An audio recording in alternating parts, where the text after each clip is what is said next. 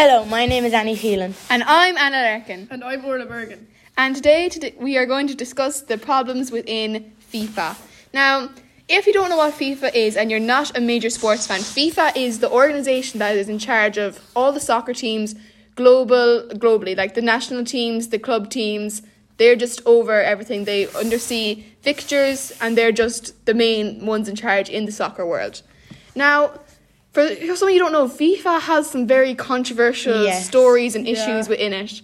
And we feel like they aren't highlighted enough in today's media. So the first one we'll talk about is Annie's going to discuss with us here now. The first problem we're going to talk about is the Spanish kiss. There's big uproar over this. Basically what it is the Spanish Soccer Federation president, Luis Rubiales, kissed Spanish soccer player Jenny Hermoso on the lips at the World Cup awards ceremony. So, if you haven't heard of this, you've been living under a rock practically. Yeah, everyone has heard Everyone has heard of this. It's extremely controversial. Everyone has their own opinions on it. So, basically, people don't know. Was it an act of him being a sexual assault, or was it? Orla, what's your opinion on it? I think that it was sexual assault, and there is no excuse for why he did it. I don't think. I agree. I agree with Orla, but I can also see other people's point of view. I understand why people would say, "Oh, they just won the World Cup. It's the biggest competition of football. He should be happy." And I suppose that's where people are.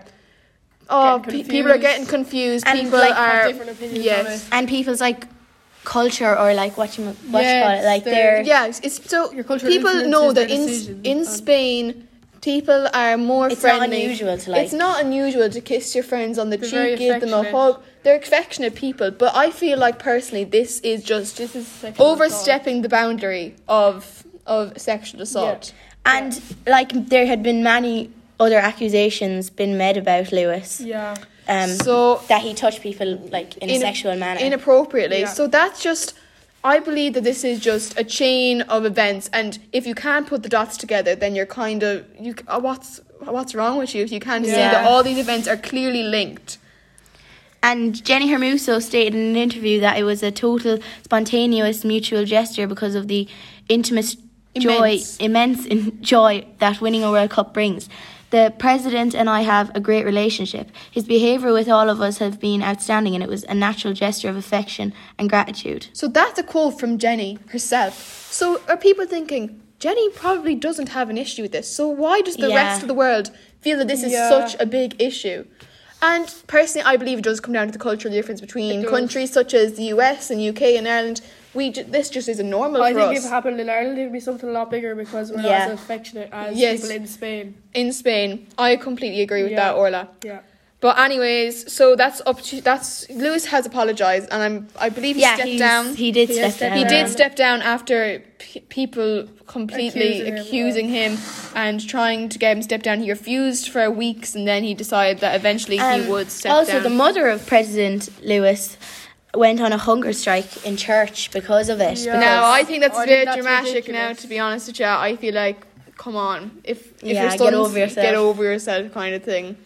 Your son was, if anyone was in the wrong, it was your son. Yeah, yes, exactly. I completely agree with that, Annie. So we're going to move on now to the workers building the stadiums in Qatar. Now, I feel like this has gone completely underneath the media, and people have not spoken about it enough.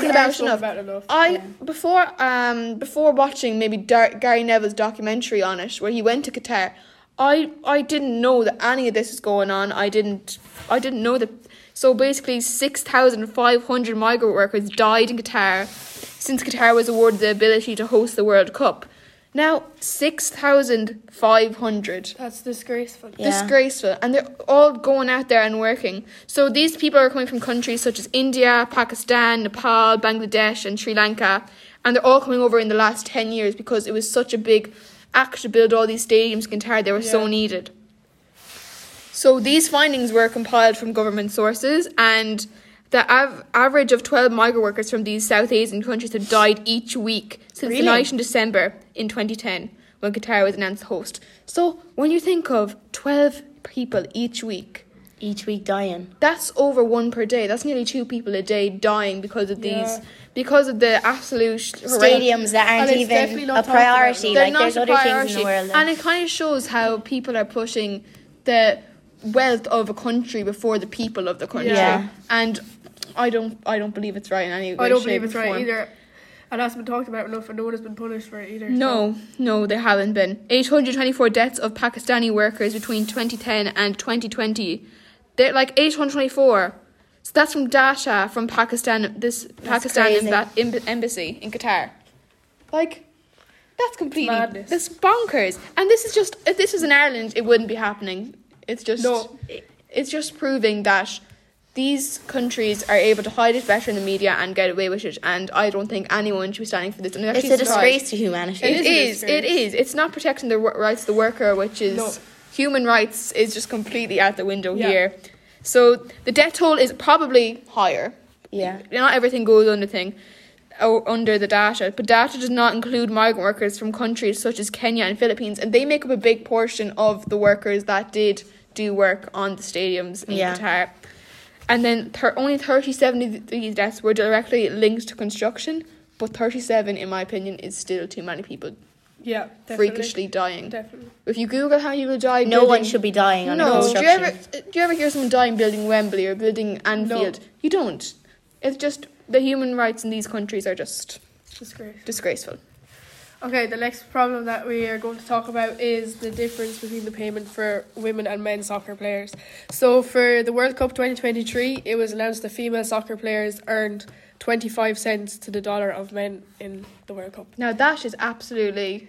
Those figures... That is horrific. Very bad. That is a quarter. A quarter. That is a quarter. It's very bad. So if a man is making $1 million a year, a woman is making 2,500 a year. I know that'd be a lot of money. And they're both doing the exact same thing. Exact same thing. And it just shows equal rights for men and women have been granted in the last 100 years, but we still haven't been treated the same. Yeah. Also, for the Women's World Cup prize money, FIFA was offering a total of 150 million. And that's for the women, and then for the men, it was 440 million for the men's World Cup prize money. So what did you say that was for the women? I said for women, that was 150 million compared to 440 million. That now, 440 million for men, and who in their mind would say that? But you do have to take into consideration that a lot more people do go watch the men's games. A lot more people do go watch men's games. FIFA might want to give more money towards the men because they get more viewers. Yeah, that is a good point, Annie, but it's how are women meant to get the same chances if they're not the same funding? Yeah. So people aren't going to go watch the women's matches if the funding isn't there for them. Exactly. Yeah. So... also, we know the most famous men's soccer player. Well, it's debatable, but Cristiano Ronaldo, he earned 173 million per year, while the most famous women's soccer player, Sam Kerr, earned 417,000 a year. 417,000. That's a big difference. That is a big difference. It's about 200 times more. Yeah. That is very big pay gap. Those figures, when you put them side by side, are absolutely astonishing. They are. And I hope that listening to our podcast, you understood, you just realised the point we're trying to get across. The point we're trying to make, that FIFA, they can't get away with making these mistakes forever. They should be highlighted in the media more. They should be. And actions should be taken. Could be taken against them, exactly, Annie. So thank you all for watching our for listening to our podcast. We all appreciate it, and we hope that you have a good day. Bye. Bye.